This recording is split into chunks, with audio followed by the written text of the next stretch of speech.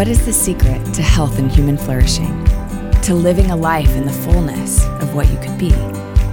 What if this whole time, who you were meant to be was already within you, waiting to arise, waiting to expand? Each and every one of us is made to bloom, and each of us together can brighten the whole world.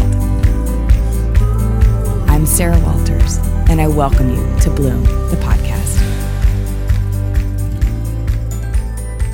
Hi, friends. So today I've got a very vulnerable, raw, personal thing I want to share with you today. It's actually a letter. It's a letter that I wrote, and I'm going to read that to you in a moment. It's something that I pray provides encouragement and healing and grace for your soul as a parent. But before we get to that, I have an important announcement. I know that it's been a minute since I last recorded and released a podcast episode, and there is a reason for that. Since summer hit, I've been spending some really sweet time with the kids and traveling and working on the continued launch of the Find Your Calm texting service that I've been working on for several months now. And the truth is that this past year has been full of creating and building things, of having these visions and then bringing them into reality. And I've had so much energy to put out lots of content, and it's been a blast. And yet, as I tune into the natural rhythms of my own body and mind, I'm finding that what I'm most needing right now is a bit of space, a bit of a slower pace to learn and listen and receive and recalibrate. And so for this reason, I want you to know that for the month of July and August, I'm going to be taking a break from creating new podcast episodes. So this is going to give me the needed space to regather my thoughts, gather the people for my interviews, to get inspired for the new season.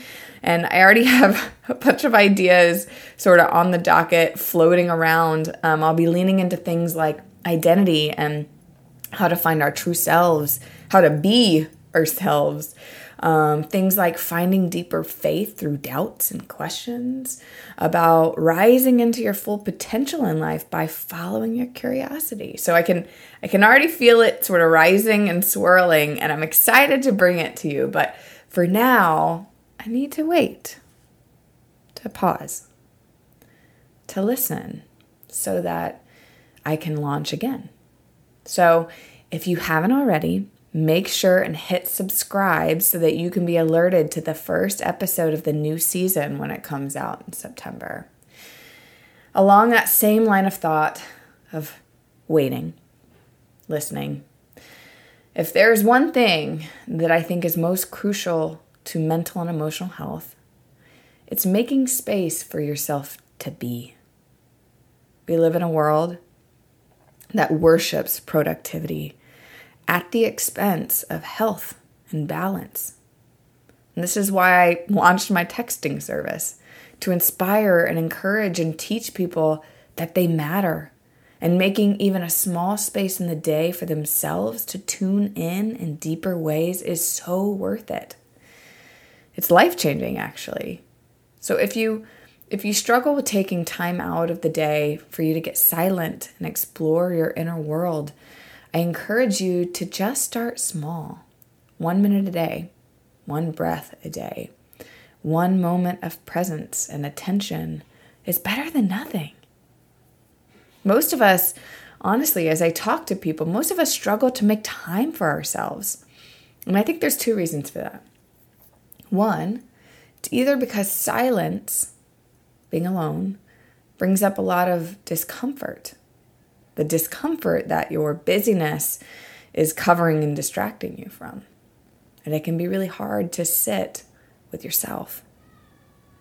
And 2, it's a self-worth issue, that you don't feel worthy enough to invest in yourself and get your sense of worth by meeting everyone else's needs and ignoring your own. Do you resonate with any of those? I know I resonate with both of them. But if this is you and you want to start small, creating small spaces in your day for stillness and calm and self-awareness so that you can show up as your best self, I'll put the link up in the show notes for you to learn more about the text service I've created. It's to serve people like you. And now, moving on to the letter. So, I wrote a letter 4 years ago to my daughter, Cora. So, at that time, I was pregnant with her. She's my third daughter, and I wasn't able to sleep. I had been having sleeping issues in my previous pregnancies, but these issues got really bad towards the end of my last pregnancy. And y'all, listen, when I'm not sleeping, I turn into a literal lunatic. My anxiety was skyrocketing. I was just an emotional mess and wreck, and I was just having a hard time functioning in general with the insomnia. And so in that space, I had to make the very hard choice to take sleep medication while being pregnant.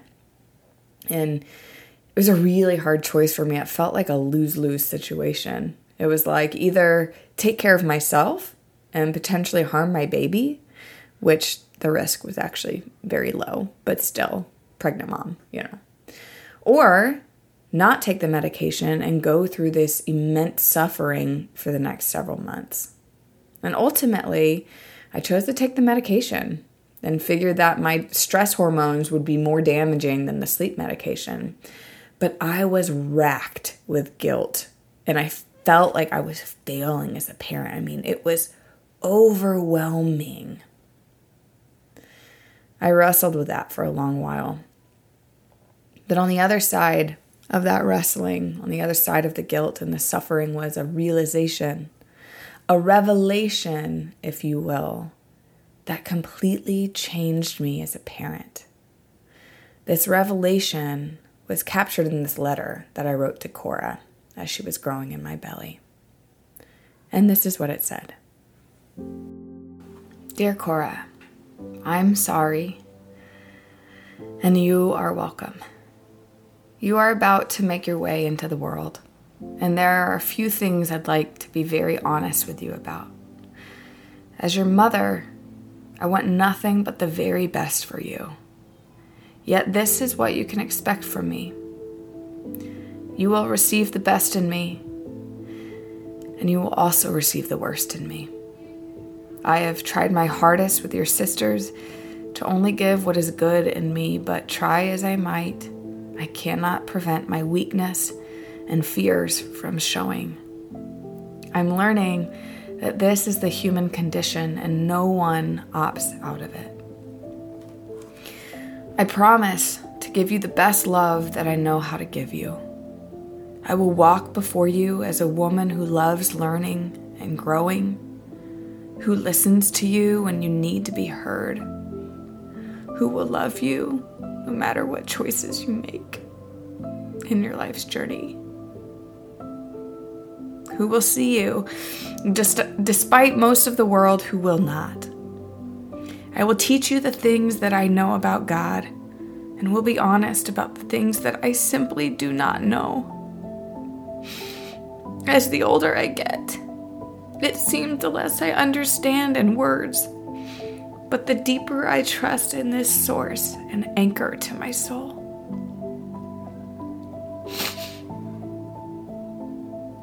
I will feed your belly and make sure you always have a safe place to lay your sweet head. I promise to do my best to be fair and to discipline you with good intentions and love.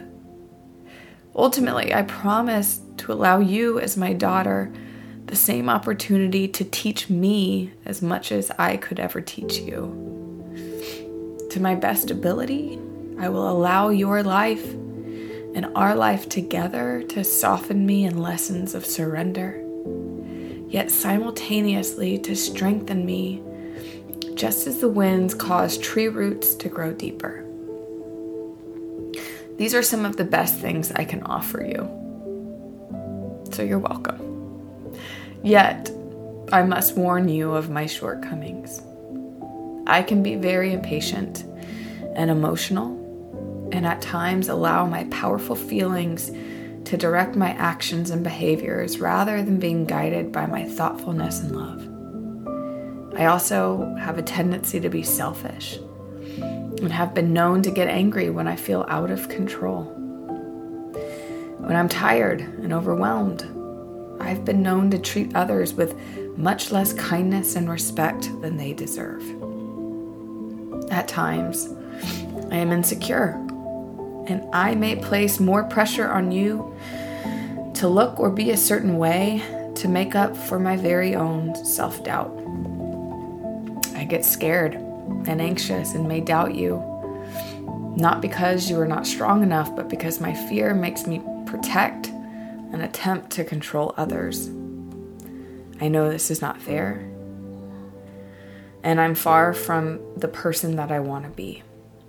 In fact, as humans, we are all always somewhere in between who we are and who we want to be.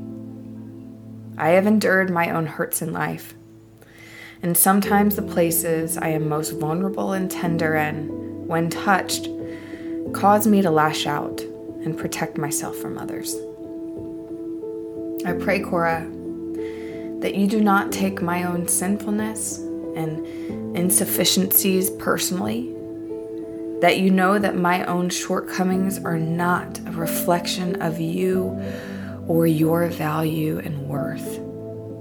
I pray that you learn to forgive me, just as I am learning to forgive my own parents for their failures. I'm learning to see my parents as people who also gave to me everything they had, their best and their worst, as every generation gives to the subsequent generation. We all inherit strengths and weaknesses and do the best we can with what we receive. Being a parent is a humbling job, as it has a tendency to show you your imperfections. I'm working on extending grace to myself, just as I am extending it to others. These days, I speak to myself a little kinder, with more gentleness, since I need to practice it with myself before I can offer it to anyone else. I've been wondering lately if it's this very notion of also giving our children our worst selves that opens us up to the way God intended it to be. Maybe this wasn't a mistake, and it is in my own failing that I learn to apologize to you, and in turn, you learn to apologize to others. It is in my own darkness that causes me to seek the light and to pray, to commune with a power much greater than my human self. And you, watching my journey, will be encouraged to embark on your own healing journey. My own ability to admit personal weakness and claim my strength and give myself grace in all of it may just be what you need to see to do it in your own life, because you will need to. Because one day, if you're a mother, you will know the same pain and struggle that comes along with being a parent. So I am sorry, and you're welcome. I love you very much, Mom.